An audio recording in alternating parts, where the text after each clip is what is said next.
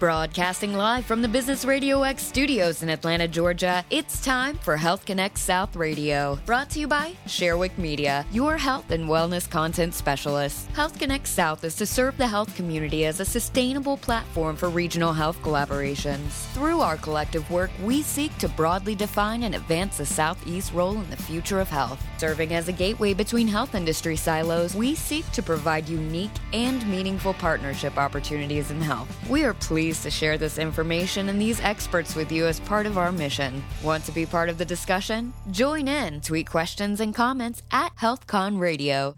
Hey, what's up, everyone? It's CW, and this week on the Health Connect South radio show, we featured a couple of Atlanta-based organizations that facilitate clinical trials from a couple of different directions using technology. Bethany Bray is the CEO of Autocruitment, and they've developed a technology platform that identifies patients who are seeking out clinical trials and link them up with studies that they could benefit from, obviously helping the clinical trial achieve the numbers that it needs to have statistical significance. And Ryan Jones is the CEO of Florence Healthcare, and they're an organization that identified the fact that in these clinical trials, typically there's multiple sites that are involved in a study, having to transfer data in between them. Many times that it ends up being on paper instead of electronic. The organization is able to leverage technology to digitize many of those pieces of data and facilitate a faster pace of transfer of that data securely from point A to point B. Here's Bethany talking about how and why they do what they do. We've developed a platform that allows us to really target patients, we recruit them for clinical trials. I used to work at Imperial College in London and then again at Winship Cancer Institute, and just meeting the patients and them seeing how much they enjoy being part of a clinical trial, the hope that it gave them, just made me want to find more clinical trials for more patients. So really, I'm driven more probably from the patient's perspective. And here's Ryan talking about Florence Healthcare and the problem they solve for clinical trials. We solve a data access problem in the clinical trial space, and as a result, we help new medicines get to market. I think it's a nice compliment to Bethany. You know, I don't have a clinical background. I have a software and a document management and data access background.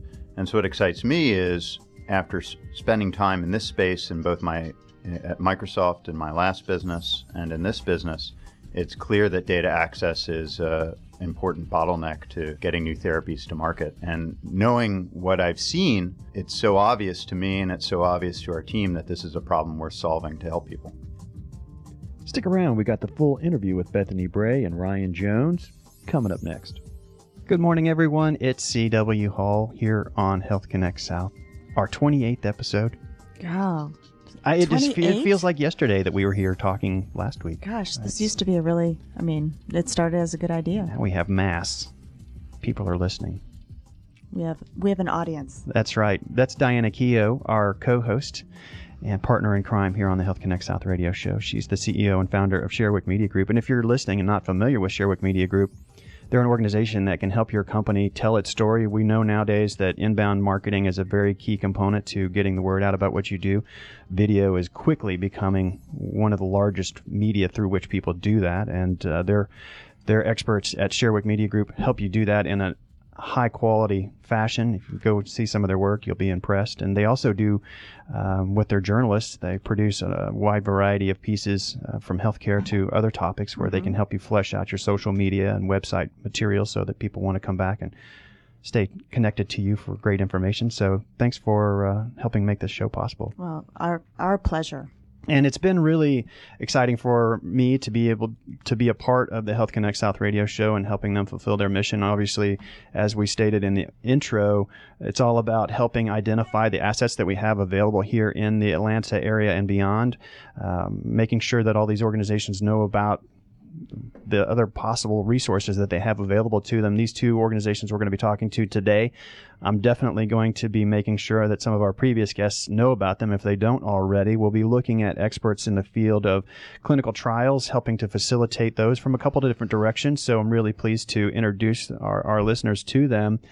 We have Bethany Bray, the CEO of Autocruitment. Thanks for taking some time. Thank you so much for having me. And then we've got Ryan Jones also from Florence Healthcare. He's the CEO of that organization, so I'm looking forward to hearing from you. Good morning. And let's start with you, Bethany. Tell us a little bit about your background. How did you get to this place? What's your story? So I did my master's in translational medicine, so all clinical trials at Imperial College in London, and then actually was recruited to come and work at the Winship Cancer Institute. So saw a lot of clinical trials, pretty much like a lot of entrepreneurs, saw the problem and wanted to solve it. And then went over to Georgia Tech to do my MBA, and it was actually whilst I was there that we, started building the platform. Chris Klaus is one of our founders and helped build the platform with us. And we started to get customers and kind of went from there. And what was the big problem, I guess?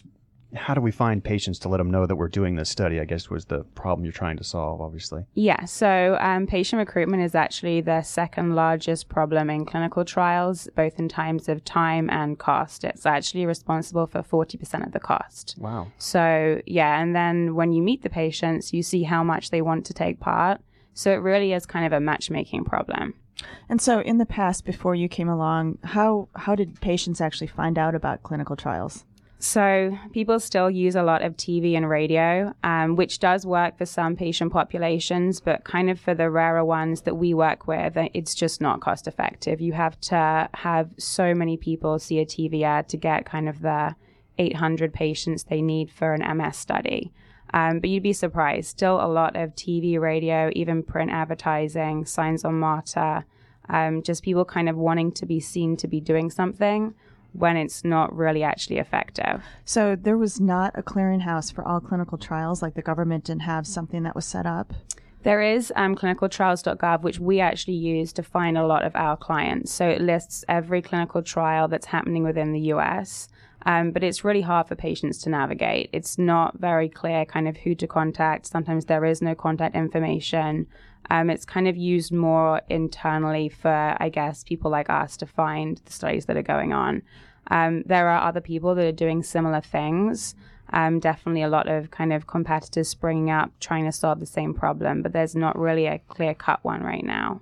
And so does it, with what you're doing also, does it kind of clearly state what the criteria is on what needs to happen or where you need to be health-wise to be part of this, and explain how that works? So we actually take a more generic approach to finding patients. The patients that we find, first of all, before we ever start advertising to a patient online, we're going to basically know that they're going to want to take part in a clinical trial. So we kind of build a footprint about them. We can see what disease they have.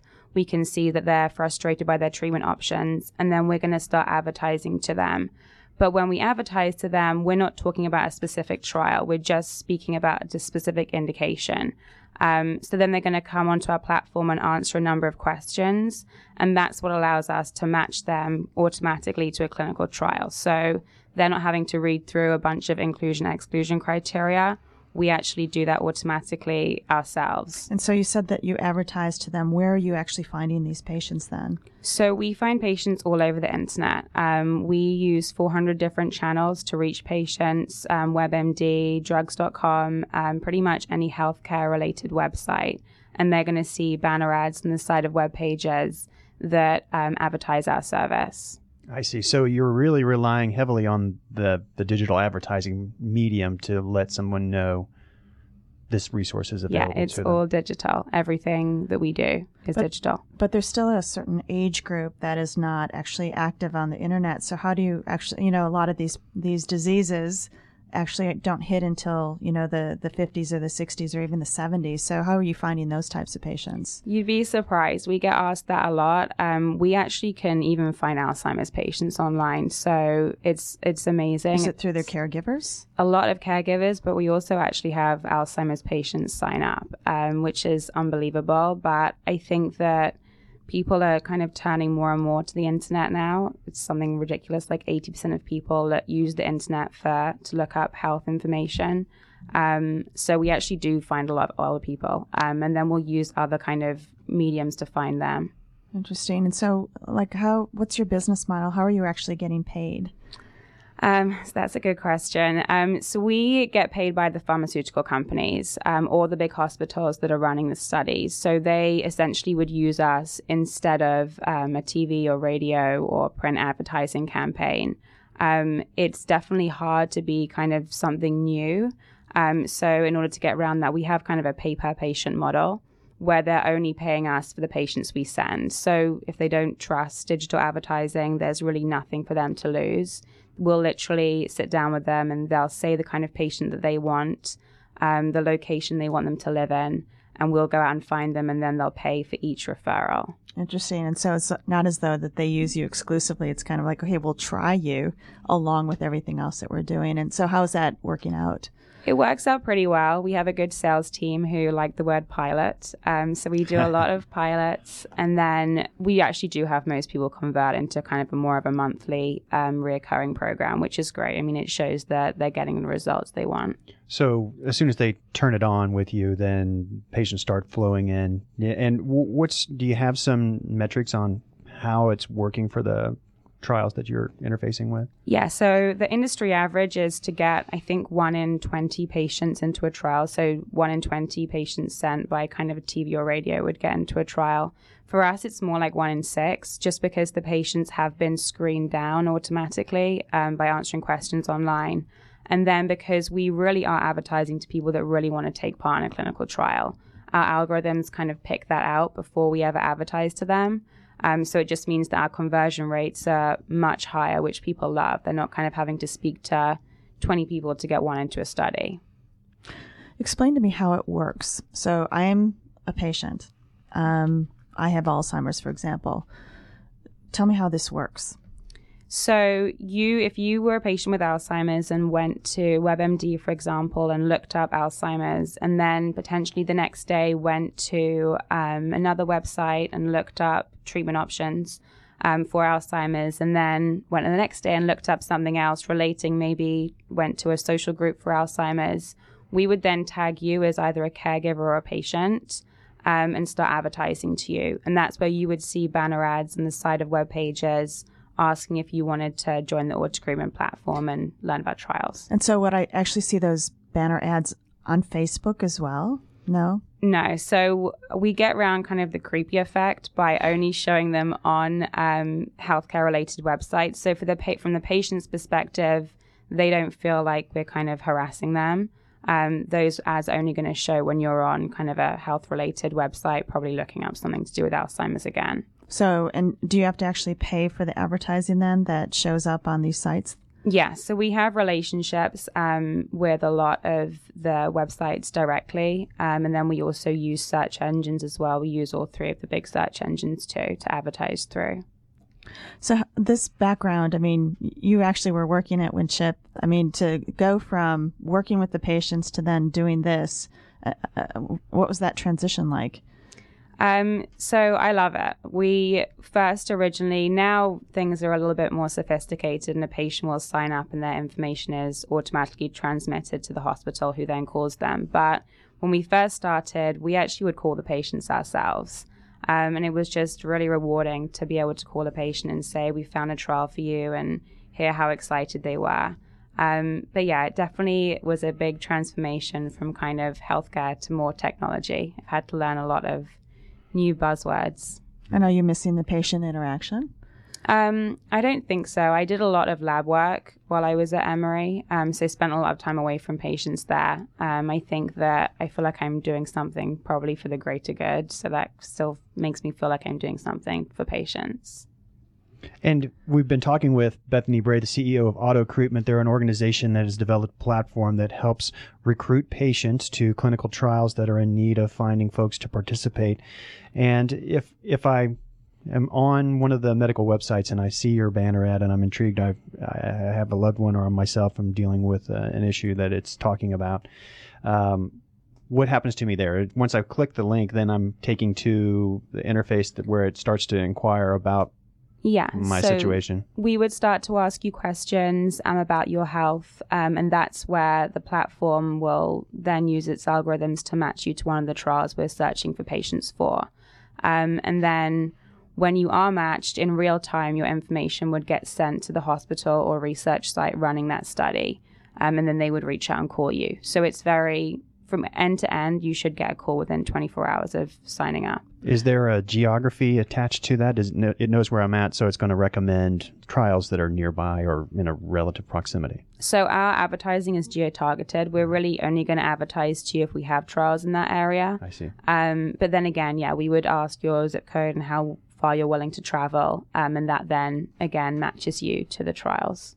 So and the creep factor doesn't exist on WebMD? Because I still think that's a little bit... I think that, well, the people that would find us creepy probably never sign up, so we don't get to speak to them. But mainly patients are just really relieved to kind of have found a solution. They are actually looking for something, so I think they don't mind. It's not kind of like someone reminding you about a pair of shoes you don't need. But then again, I'm sure some people do find it creepy, but we probably don't speak to them. With regards to what is displayed, is it more generic? We have clinical trials available, see what might apply to you, or are you able to get a little bit more targeted? If I'm navigating to a page where I'm looking at Alzheimer's, are you able to then display something, a clinical trial available on Alzheimer's? Are you able to get that granular? Yeah, we try and always have the disease mentioned. I think as we get bigger and have just a multitude of different trials, we'll probably just have clinical trials and then you can select which disease. But for now, we mention the disease. And then we have some hospitals that like us to mention them specifically. So we do really pretty much a multitude of things. But in the future, it'll probably be less granular. Just as we kind of have more and more trials. Are there certain disease states that you're actually emphasizing at this point just to kind of get the bugs worked out and everything else? So we started off doing pretty much anything and everything just to see what we were good at. But we're learning over time we're better at certain things. We're really good at oncology. We're really good at neuro diseases, especially kind of the rarer ones. And then very good at kind of the diabetes and things, but then those aren't as hard to recruit for. But yeah, no, we definitely over time kind of we'll do pretty much anything. And I mean, we don't lose money, but there are definitely some that we're not great at, but it's kind of part of our R&D, we call it. Now, when we were talking a couple of days ago, learning a little bit about the organization, we talked clearly about the fact that one of the big thrusts of the platform is to recruit for clinical trials, but there are other applications for what you're doing. And can you talk about that in terms of helping an organization maybe locate patients that their clinical service, maybe it's a particular type of physician practice or a particular type of healthcare delivery organization that could help a patient population, you can actually help them reach those patients as well? Yeah, so kind of more and more our clients would say, this is great, but we want to use this for not just the clinical trial unit of the hospital, but actually for the general hospital. I think that our hesitation in doing that is that for clinical trials, sometimes it can be a little bit easier. But we've started actually now, and we do recruit patients just for general procedures at hospitals. And actually, some of our investors are trying to get us to pretty much zone out and also do that as well as a kind of a mainstream part of the business. Because, yeah, certainly one patient, if they're looking for a clinical trial or looking for a new treatment option, they essentially are a great candidate for kind of just switching provider or switching physicians. And that's what you were talking about was for that particular part of the business, that you find them based on searches around physician types or if I'm looking for a particular specialist, I'm looking for an oncologist, I'm looking for, in our case, a wound specialist. Yeah. That based on that search, that's what triggers your display, if you will. Yeah, so then we would be looking for patients who are essentially frustrated with their current physicians or treatment options. And it kind of lends itself pretty well. Ultimately, someone that's ferociously searching online is someone that's kind of looking for a new provider or a new physician or a new treatment, which is why it works so well. So yeah, we would be searching for people that were wanting to change physicians. Their physician didn't have the treatment option they were looking for.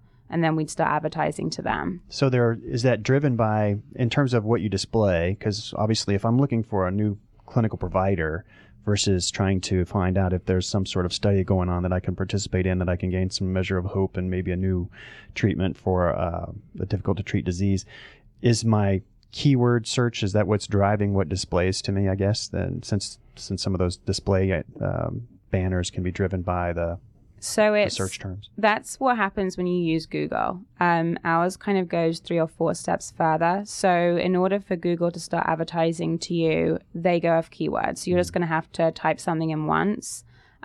We are basically a little bit more selective in that you have to do something 3 or 4 times, just because we don't want to waste any money on advertising. But yeah, essentially it's going to be you just entering that keyword or going to those pages 3 or 4 times within a month, and then we'll start advertising to you. So give me an example of that. So if I'm a hospital, I have now hired you. What, as a patient, what am I typing in for me to actually come into your orbit?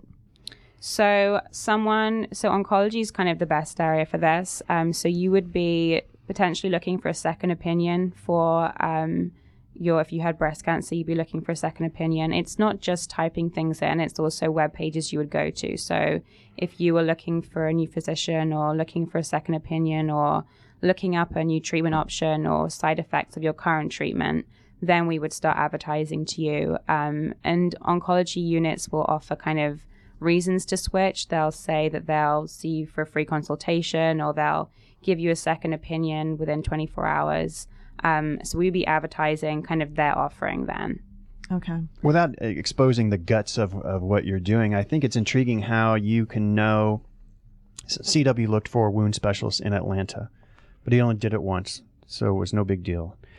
In terms of, I guess what is essentially happening then is the Googles of the world, the Bings, whatever the search organizations that you're linking up with, they're obviously tracking measurements of, oh, he did this search several times, so you can actually get that granular on that side of the, to use Google as an example, you can tell them, hey, when the individual searches for this particular topic over time in a, several times in a period, then you can actually start to define it in that fashion. Yeah, you can. I mean, you'd be surprised how much Google and other search engines know about you.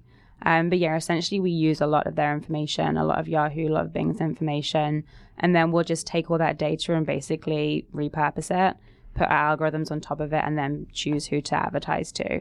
But yeah, they know a lot about you, and that sometimes is scary, but yeah, we had that kind of conversation with Healthgrades when they were here. We talked about the fact that they're using data that's not health at all to predict my health outcomes. Yeah, to determine how I'm going to make decisions about my health care. Yeah, how many contacts are on my phone? How many cars do we have? Do we lease or do we own? Do we where rent do I or live? do we, yeah, all of that stuff. I have a friend that does that they can help hospitals realize what your risk of readmission will be based that's what they're talking about. Yeah. Mm-hmm. It's an interesting area.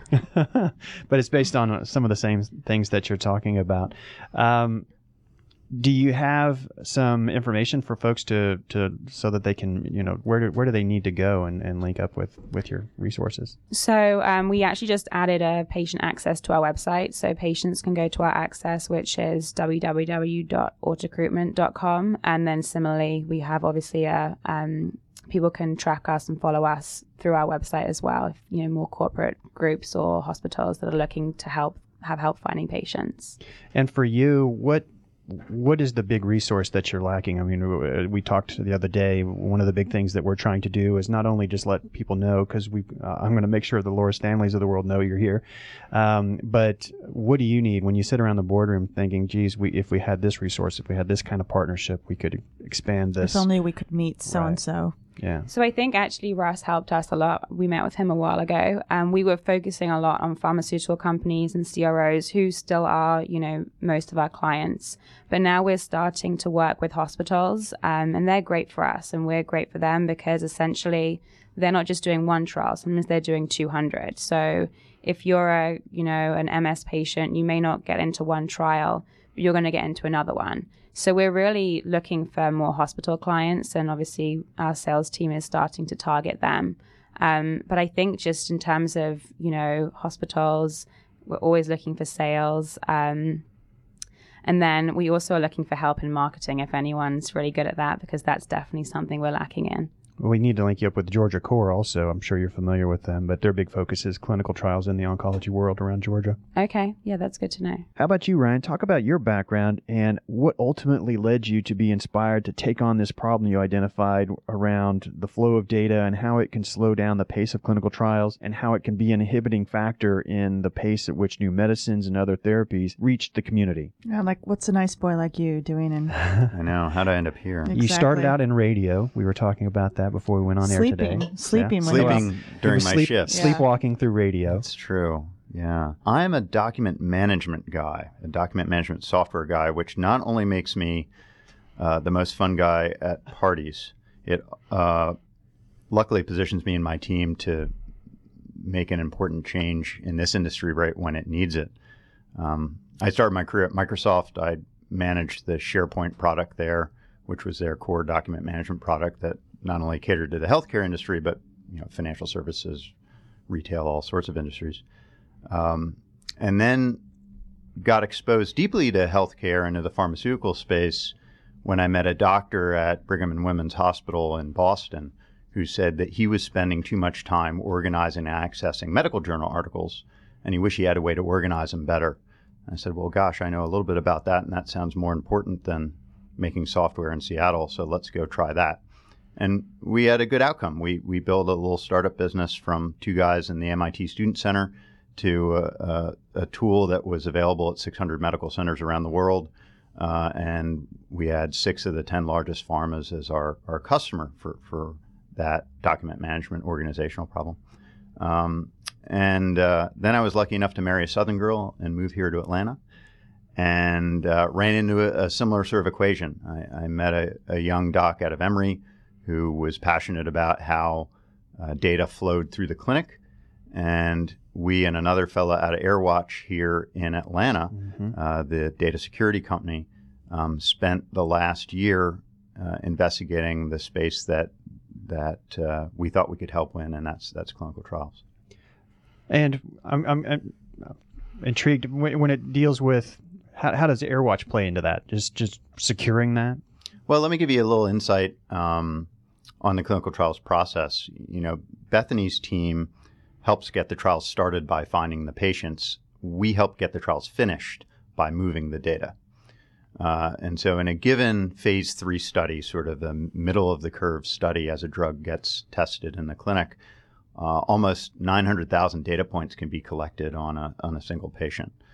And today that's largely done starting with paper. The nurses and doctors that are handing out the experimental medication or experimental device, they record the patient's condition and the results on a piece of paper and then type it into a database. And there was a funny thing that happened 2 years ago where the industry hit a boiling point. And the costs the industry was spending on what are called trial monitors to send auditors out to these doctors and nurses' offices to audit this paper got to be too much. And so the FDA passed new regulations that said you could do that electronically. Getting back to your question, why AirWatch? Now that is digital data moving from hospitals, and you need to have that highly secure in order to help this community. I thought it was interesting because I was more or less under the assumption that today that the digital data entry is the way it would be, since, well, not everybody has EMRs. 85% or so was the last number I heard have EMRs, so I was assuming they would be tapping it into a tablet or tapping it into a computer while they're taking my data. It's amazing, isn't it? We are at the frontier. The reason why I think Bethany and our businesses are thriving right now is on the heels of EHR deployment, the healthcare industry has gotten much more comfortable with digital in general. And so that, you needed this EHR wave to happen, and then companies like ours could come in its wake and make changes in other parts of the business. Fascinating. Well, and so, I mean, when are you passing? You're controlling the data in terms of you're making sure it flows from this entity over to that entity. I mean, what's the problem with that data that you're handling? And so the data is sort of the boring bit. Let's think about what's actually going on between the patient, the nurses and doctors and, the Pfizers, the Roches, the Novartises of the world that get this done. In the beginning, those drug companies want to move from animal trials into human trials, and they need to first recruit patients in order to do that. But then it's very important for them to take care of those patients. And one of the ways that they take care of those patients is by documenting how the patient is when they show up, but also what happens as they take that new experimental medication. And that happens in the terminology of our industry all the way from a phase 1 trial, which is the very earliest test, through phase 4, where it's out in the market already and they're just sort of making sure. That process takes up reams. In fact, reams of paper. In fact, one Pfizer study had 2 tractor trailer loads that we're engaging with right now of documentation on the patients. And what gets us up every morning to go to work is the fact that that's getting in the way of the pace of cures getting to market. So new medicines that might help your aunt, that might help your grandparents, that might help your child.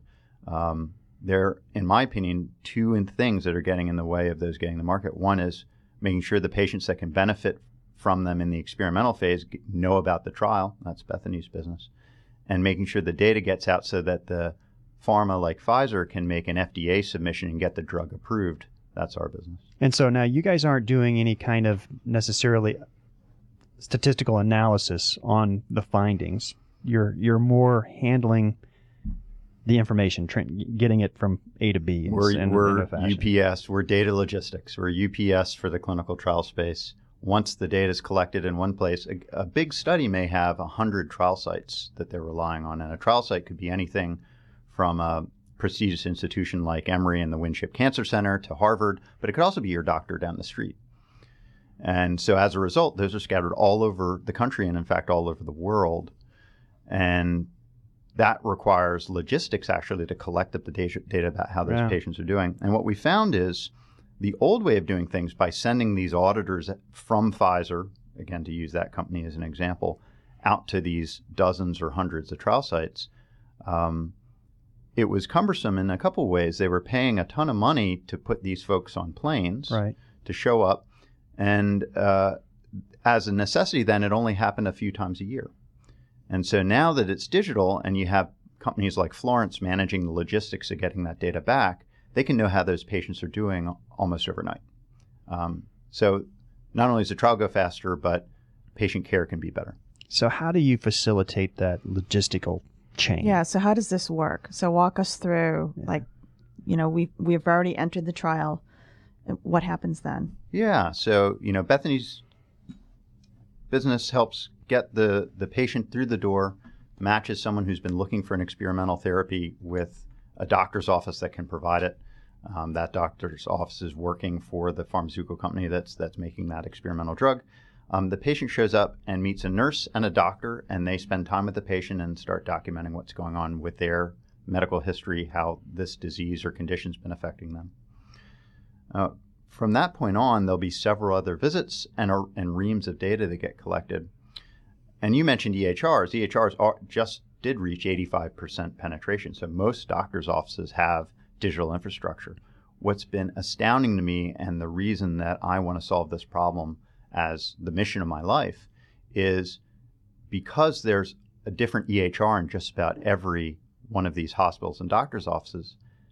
What happens is the nurses and doctors take bits and they turn them into atoms in order to work with it. So they take an EHR record, they'll type up the patient's history, they'll then print it onto a piece of paper and stick it into a 3-ring binder and leave that binder for the trial site and leave that binder for the drug company to consume the data that way, because there's no direct connection, right? So the interoperability piece between the EHRs is what forces it to be put onto paper. And as unsexy as it is, that's our mission to solve. So we're able to, our software can collect up patient data from faxes that come in from the laboratory, from the EHR across several different doctor's offices, and from the interactions that happen at that one doctor's office, and make it accessible to the company that's putting on the trial. Whereas without interoperability like that, they couldn't get access to that data. So how's it picking up fax machines? Is it digitally or is it actually scanning the document itself? Yeah, and so like Bethany, we're taking a technology that's pretty well established in horizontal applications, but the time is right for healthcare. And so one of the ways that we take this horizontal application, which is like at our core, we're kind of like Dropbox or Google Drive. We're a folder system that can collect documents from different places. That's not all that special. What's special about us is how we integrate without requiring IT organizations to get involved with email, fax, the EHR at the office, and the scanner at the office. And by allowing the nurses to actually set that up in a couple clicks, we can just snag it directly. So for the example in the fax machine, we create what's called a fax proxy, which is another industry buzzword in Bethany's long line of new technology industry buzzwords, which acts like kind of listens into the fax traffic as it comes through the doctor's office. We create an email proxy that listens into the email traffic at the doctor's office, and we create a EHR proxy that, when the clinician decides, can send certain records straight into this Dropbox-like service. Effectively, we're emulating what's going on with paper already. They're using the printer to make that connection today, print out a fax, print out an email, print out an EHR, and we just snag it as it goes through the air instead. I was actually surprised. I had to get medical records for one of my children in an Ohio hospital, and they actually had me print out something off of the internet and fax it to them. And I don't have a fax machine. And I said, can I scan this? And they're like, no, you have to fax it. And I had to actually go to Kinko's to fax something. Pay $10 probably. Dana, you've had the experience that's preventing new therapies from getting to market. I couldn't be more excited about that. That's happening thousands of times a day at the best medical institutions in the world. And it's insanity. And so we're here to solve that problem. All right. Well, so I'll even go deeper into this whole discussion because my son's 25. There's no way I should be calling his doctor's office to get these medical records. He called and was told that he actually couldn't get them. And I'm a medical reporter and I'm from Ohio. So I've interviewed this doctor multiple times. So I actually called the receptionist because I know her. And I said, you mean to tell me that we can't get these medical records? Like he can't call you and get these medical records? And that's the only reason we got them. And then I had to fax them. So Bethany mentioned that her sales team is getting used to the word pilot. So the biggest challenge that we face as entrepreneurs in this space is sensitivity to change and sort of a skepticism around new technology, around changing behavior patterns. And that's a perfect example. If you were dealing with getting a charge on a credit card question, or if you were dealing with applying for a home loan, any other industry, you wouldn't have that sort of mysterious process. A lot of that is going away. And again, I think the Affordable Care Act forcing EHR penetration was a big part of that. But we still face it, and it's still a slog for technology companies like ours to get around those sort of behavior changes like what you're talking about. Yeah, and plus, I mean, I hope you don't have to deal with the receptionist because I think they all go to school to learn how to be rude. But yeah, we talked about that one time too.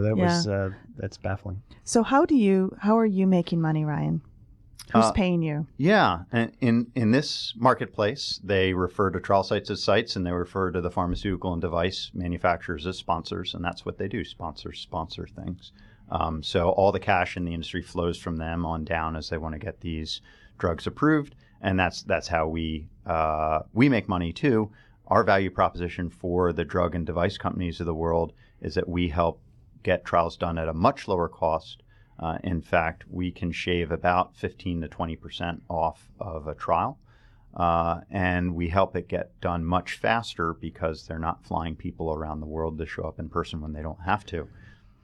Is this going to actually prevent medications getting to market that shouldn't get to market? That's an interesting question. Right now, one of the hot debates in our space is the 21st Century Cares Act, which legislatively lowered some of the barriers for new medicines to get to market, saying that the amount of rigor associated with testing a drug can be lower than it used to be. We actually think that it will just be better. It'll be more accurate. The drugs, if you use technology, the drugs that should get to market will get to market, and the drugs that shouldn't. Compare that state to one where, again, you had to schedule visits across the country or across the world with months going in between when these companies could get real data as to whether their medicines were safe or not.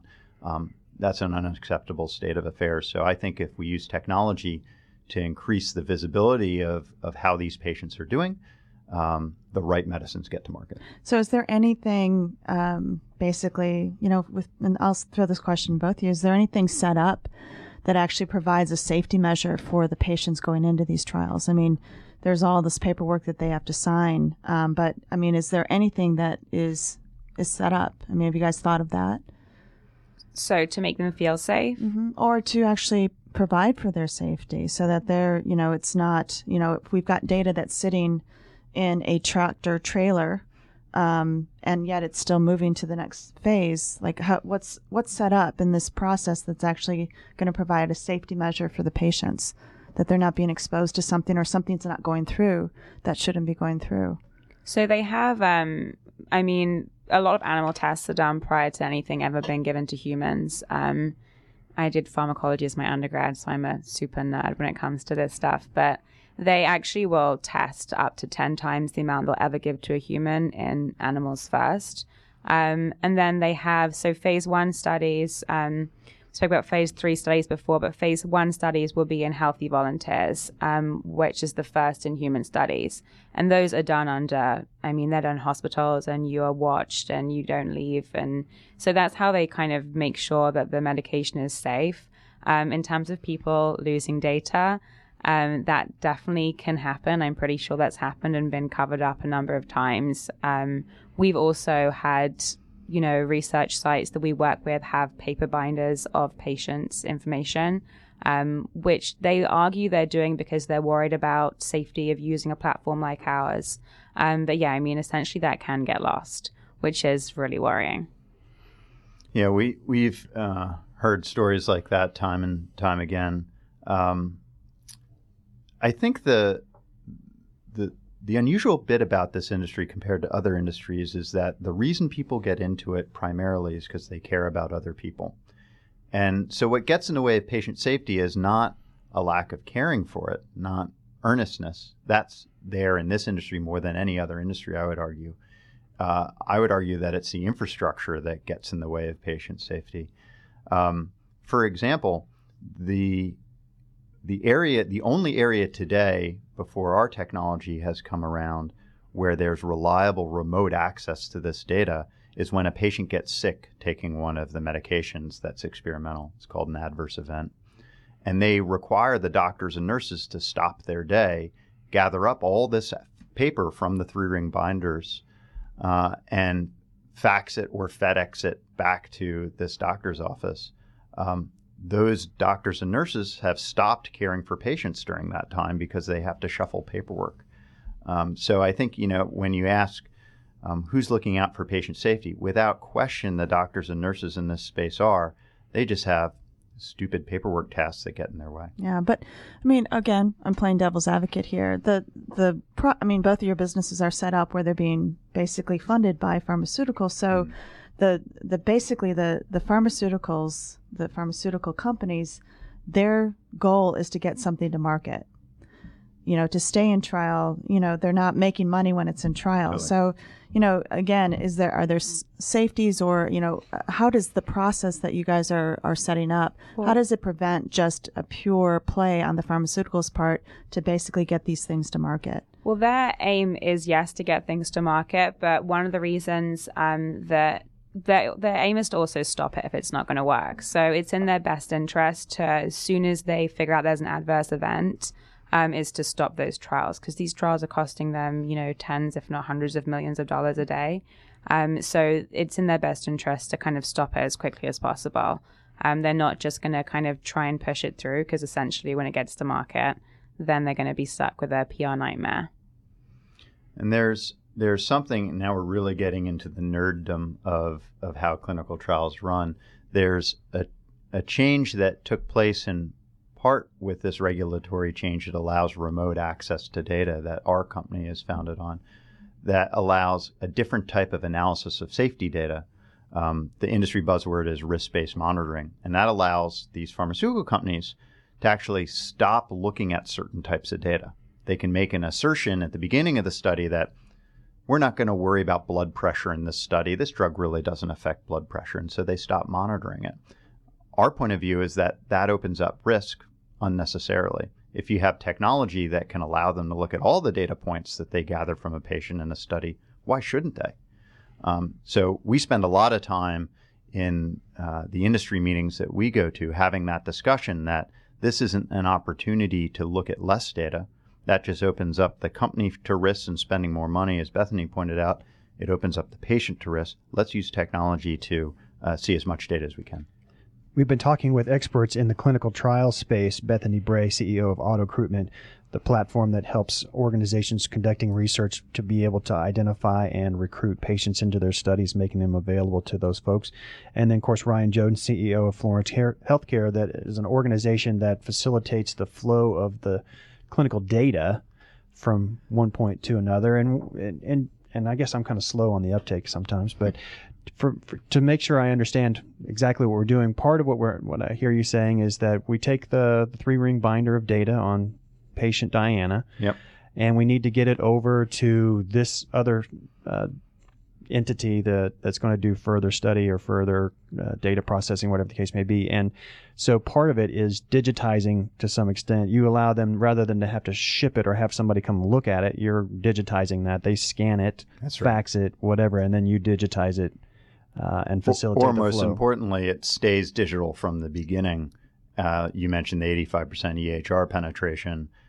We're connecting up to those EHR systems, so it never turns into paper. So it's one seamless. So you're working on an interoperability platform, if you will, that will allow you to plug into Cerner and plug into Epic. Yeah, and all That's these right. other ones. PowerChart, Practice Fusion. And we've been lucky that getting back to some of the data security and data access chops that our team has, we've been able to create some intellectual property around just that.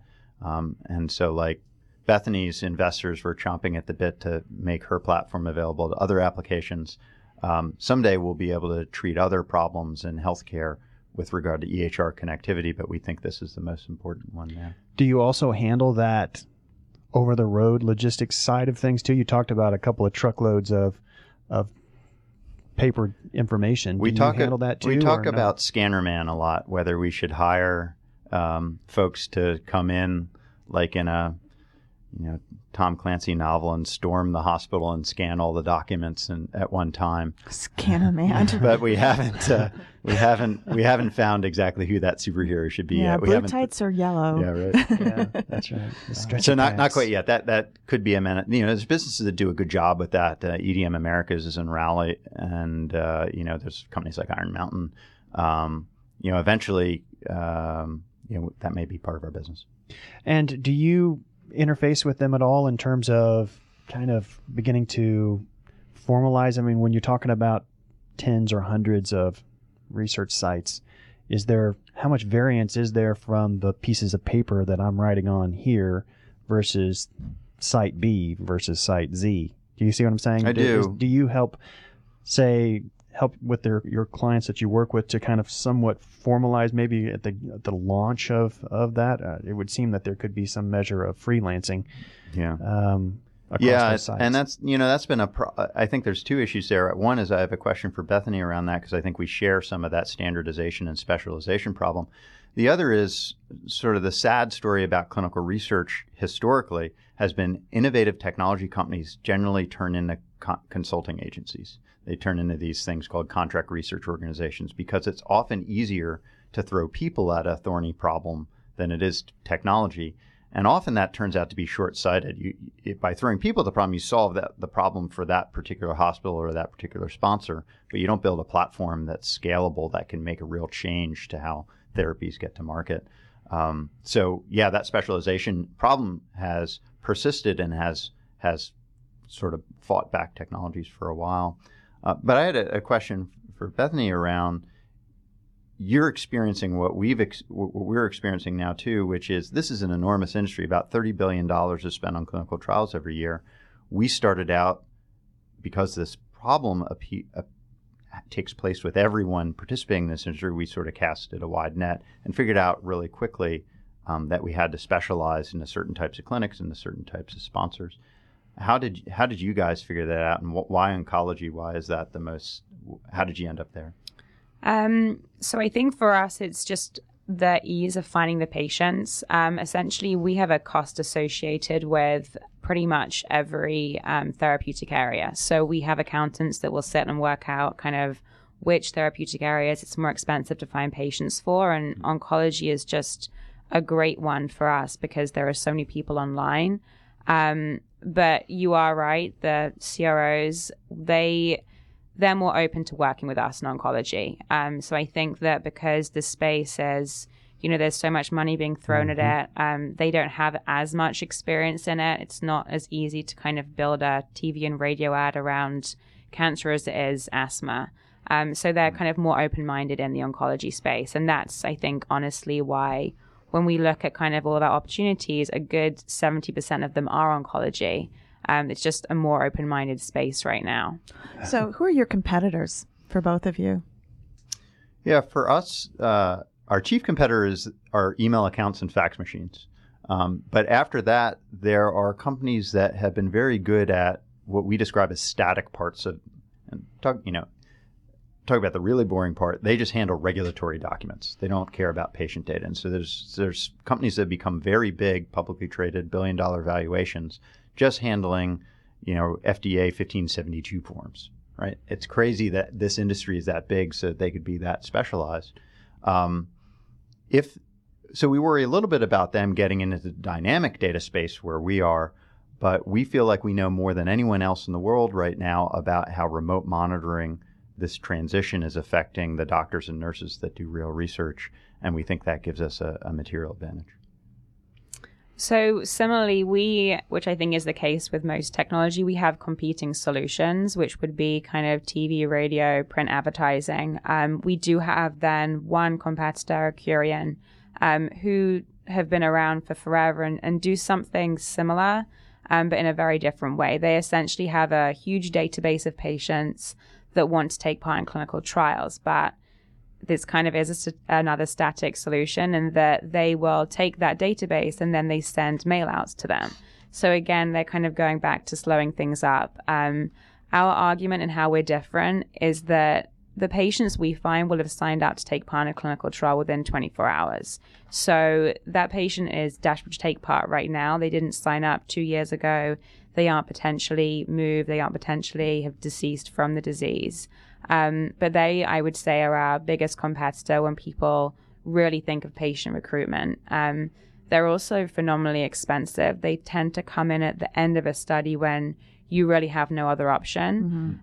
We've tried to lower our price points so that people can bring us in at the beginning, so that we're not kind of a last minute solution. They can use us in the beginning instead of or as well as a TV and radio. So we really do help speed the trial up. We're not kind of at the end coming in and holding a gun to the head and saying you have to pay X amount of money. So we have investors that would rather us do the latter, but just in terms of changing the industry, I think that we're really looking to have a lower price point and be used throughout the study. So where do you both see yourselves in 5 years from now? Besides on a beach and... No, that's probably not in the cards. We want to make a meaningful impact. It's so clear to us in talking with doctors and nurses that this is getting in the way of cures. And it's also so clear to us, and we're sort of a voice crying out in the wilderness, in the darkness, because we've seen the technology side and how technology has fixed this in other industries, that this is a meaningful problem. So in 5 years, we have a goal of 10,000 trial sites, helping 10,000 trial sites with this document shuffle and making them get trials done faster. Does that under promise, over deliver? Because that doesn't seem, 5 years from now, that doesn't seem like that many, especially for a technology solution. Boy, are you on my board? Yeah, I should be. Cruel. That's tough. Yeah. No, I think that's fair. But yeah, we're going to get that done. And who do you need to meet? Who do you need to partner with? Who's going to help you, or what's going to help you hit your 10,000 plus? Yeah. So as I mentioned, we make money from the sponsors, but we think we get there in a roundabout way or in a complementary way. We just on Friday launched our first free tool for hospitals that run clinical trials, for doctors and nurses and coordinators that run these clinical trials. It helps them with a particular part of the process where they keep patient information safe when they're transferring these documents around. It helps them do that. So what we need is clinicians that are running these trials to try out the software and start using it as part of their daily activity. So we never actually had you answer, where do you see yourself 5 years from now? So we're kind of in a situation, which I'm sure a lot of people are, where we're finding more and more problems as we go. The patient recruitment piece, we do think we have a solution to. I mean, it has been live for the past year, is working. That's more kind of a sales cycle situation now. Pharmaceutical companies do take a long time to make decisions. But ultimately, we're moving on to solve more and more problems. We now speak with hospitals that have problems matching their own patients to their own trials. We're starting to pilot some big oncology hospitals in those areas. So much as I would like to be on the beach in 5 years, I think we'll probably be just solving the next problem, either as the same company or a new company. It's one of those industries that when you really get into it, there are so many things that need to be done. That it's kind of hard to walk away from. It must be hard for both of you to actually then specialize and stick to one thing at a time. And, I know that most investors and also boards are, you can be everything to everyone, but, to actually build a business, it's one thing at a time. So how do you prevent yourself from going off? And, there are a lot of problems in the space that we're all working in. How do you prevent yourself from kind of chasing the next shiny thing? So we'll only allocate kind of 5% of resources to solving any one problem. And we're still a really small team. So we have to be really sure. How small are you? There's still we have, I'd say, 6 full-time employees. And then we have a lot of part-time people that are contractors, but pretty much only do this now. I'd say in total, probably around 15 people. But yeah, when we add additional problem solving, it's usually on an existing contract with a client we're already working with. And that's our software, so it doesn't really take away that much from kind of day-to-day human resources. But that's definitely a problem. When we had opportunities from hospitals to find patients for just their general procedures, that was my biggest worry, and still is, to kind of make sure that we do stay focused. We have good investors that kind of reel us back in when we get overexcited. And what about you, Ryan? How do you prevent yourself from chasing after the next shiny thing? Yeah, someone had quipped last week, the quote, "Let's do both," is on tombstones for failed technology companies. And so we fight that every day. Part of what helps is having a clinician on our team. I'm sure that helps with Bethany's experience on her team. You have business people that aren't in the trenches that can think things are good ideas or might make quick cash. But if you stay close to the people that actually use your tool, that helps you keep focused. Well, the thing with entrepreneurs is they never stop being entrepreneurs. So, that's also a thing that the next shiny thing, it's like, I can, here's, both of you seem like you're visionary people. So I'm sure it's a discipline, especially at 2 a.m. when you're lying in bed and going, I can solve that problem too. Yeah, I think that I definitely am an entrepreneur, but having done this, I know how hard it is to really get something started. I think the first year is by far the hardest. Sounds like marriage. Yeah. So I just think kind of we've got through the first year. We have clients. As much as appealing as the next thing seems, I know that, that first year is so hard. So it's kind of helps me stay focused and keep my feet on the ground. What about you, Ryan? How's my marriage? Yes. All right. We can go there. We only have 4 minutes. Marriage is great, but it is, there's so much opportunity and so much to be fixed in our space. And we have this nice double bottom line where not only does it appeal to me as an entrepreneur that you can make a buck and build a business, but it appeals to me that you can make a change in an industry that's worth changing. And so that makes discipline extremely hard. One of the things that helps is rhythms. And I learned this from a guy who was my manager at Microsoft who is outstanding. Jared Spataro, who now runs a few $1 billion worth of revenue for Microsoft. Anyway, he makes us do the same thing every week, and look what we did that last week. And that keeps you from throwing crazy ideas onto the pile, and it keeps us moving forward. Tell people where to get in touch with Florence. Yeah, so we do have an internet website. We're FlorenceHC.com, so Florence as in healthcare, FlorenceHC.com. And if you're a clinician and want to try out our tool, it's available through that site. And so before we get to Bethany and sign off here, where did the name Florence come from? Why Florence? Florence Nightingale. Okay. I thought it was like your grandmother, or, had a feeling it was Florence Nightingale. I wanted a better story than that. Oh, you're a tough customer. And make sure you remember, coming up on September 16th is the next big Health Connect South event, going to be held at the Georgia Aquarium. The last one I went to last year was awesome at the Woodruff Arts Center. I'm sure this one's going to be even better. You can go to the healthconnectsouth.com website to register, and make sure that if you do that, you use the promo code RadioX. You'll get $100 off of your registration fee, and it's absolutely worth it. Make sure you take lots of cards. There's going to be all kinds of healthcare experts there to meet and that will want to know about you and your solutions. To our guests, Bethany Bray and Ryan Jones, thanks so much. Thanks. We really appreciate you. And Diana, thanks for being a part of it. And to Always Russ a pleasure. LaPerry, who's sitting in with us quietly in the background today from Health Connect South. And to all the folks who made us a part of your day today, we really appreciate you. Check us out on Twitter, HealthCon Radio.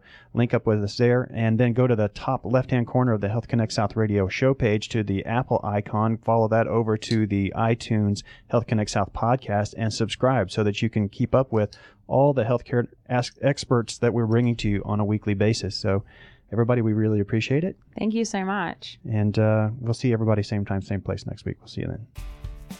This show is brought to you by Sharewick Media. Sharewick is the health and wellness solution, content that inspires change. Learn more at www.sharewick.com. That's sharewik.com. And link up with us on Facebook and Twitter.